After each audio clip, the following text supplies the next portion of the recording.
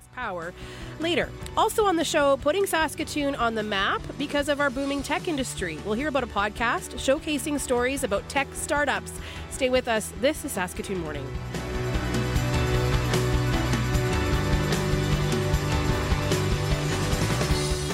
Danny Kerslake, what is making news? City Hall will test.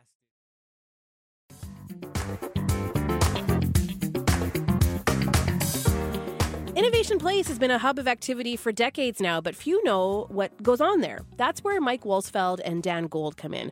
They have a podcast called Startupville, which features the many new things coming out of Saskatoon and what it's like to build a startup in Saskatchewan. Good morning. Good morning. Thank you for being here. Who wants to start? What are you trying to do with this podcast? Dan, do you want to take that question? I think the first thing for me was that when I moved to Saskatoon, I was very proud of this burgeoning tech space, and it was one of the reasons why I moved from the UK. Really? Yeah, absolutely. What did you hear about us? Well, I work for a company in Regina, and they are in communications, and we just had this opportunity to open a new office here. I looked at the companies that were making international headlines because that was the world that I'd come from. I'd worked for the Economist Group, and I was super interested in what Vendasta were doing and Solido and a couple of others. But I knew that there were stories that were stuck here that weren't making international news, but were internationally relevant. So I was very fortunate. I got introduced to Mike Wolsfeld by the management at Innovation Place. Mm-hmm. And through some discussions of what we were going to do together, Startupville was born. So Mike, what stories have you tried to tackle with this podcast? We've had quite a few so far, but yeah, there's a lot of interesting stories. Saskatoon is growing incredibly fast in terms of the tech sector. So some of those that Dan mentioned already, like Vendasta, Solido, the ones that kind of have been brewing for a while. Then there's kind of the round of the ones that came next in Seven Shifts and Coconut. Tiny Eye is another one, Bitstrata. And now there's kind of this whole slew of up-and-coming startups, especially centered around Collabs, which is our tech incubator out at Innovation Place. And all of these early-stage companies, I think they've incubated over 60 companies in the last year and a half. And they're all kind of chasing this rapid growth model. There's some of them with some significant traction right now, like Kirby that sells cars online, like Amazon sells books.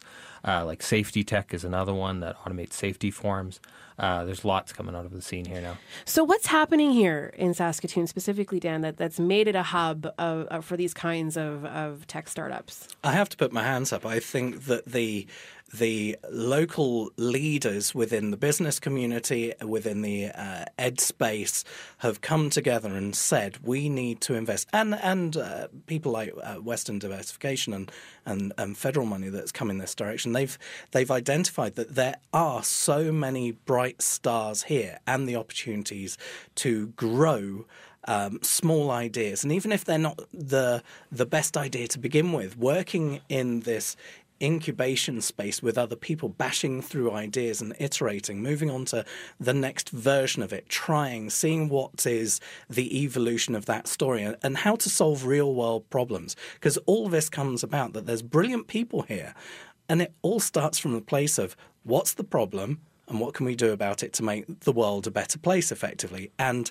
the investment that's gone towards Innovation Place and the companies working with each other with mentoring and supporting each other has just made this a real hub and a real growth space that actually, I have to say, when we look over the next 5, 10, 15 years, I think we've got an opportunity to see some of the fastest jobs growth coming from this tech sector. And how do you think the fact that we're a smaller city, how does that work to our advantage, Mike? There's a lot of ways that kind of works to our advantage. The first is being just the connectivity of a city like Saskatoon. When it's smaller, everybody's 1 degree of separation away. Plus, we've always had this culture of working together, always had a strong culture of entrepreneurship and the corner store type idea.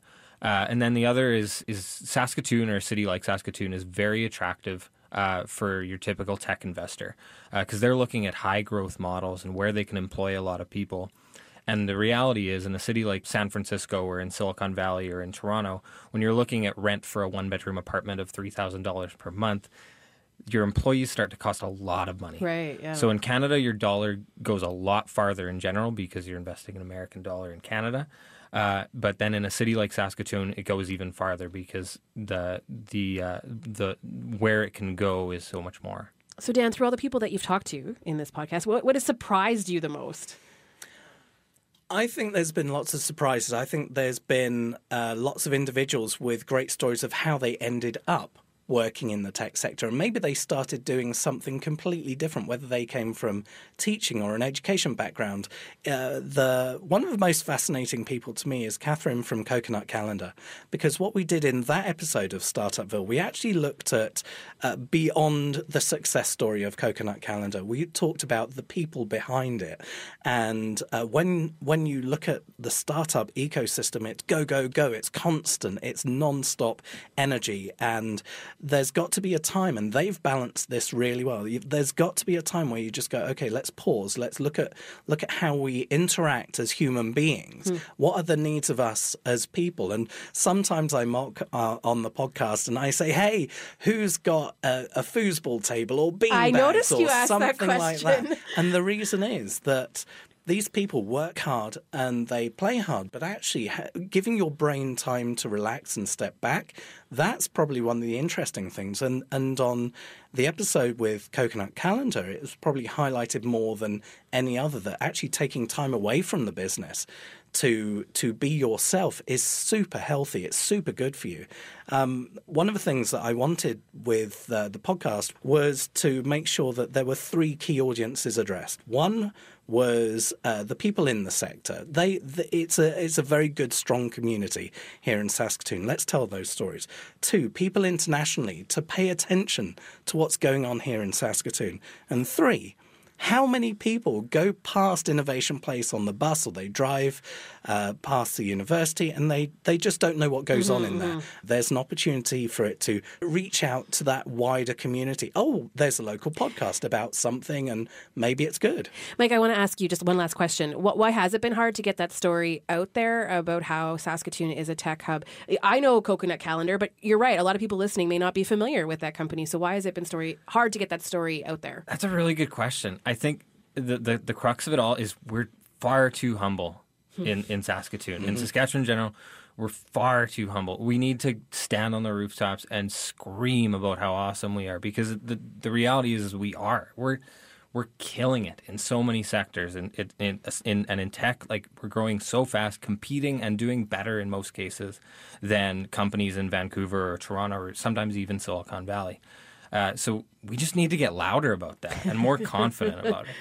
So good to talk to you guys today. Thanks for being here. I appreciate it. Dan, thank you. Thank you. And Mike, thanks to you. Thank you. Mike Wohlsfeld and Dan Gold have a podcast called Startupville. It's a podcast that looks at the budding technology industry in this city and in this province.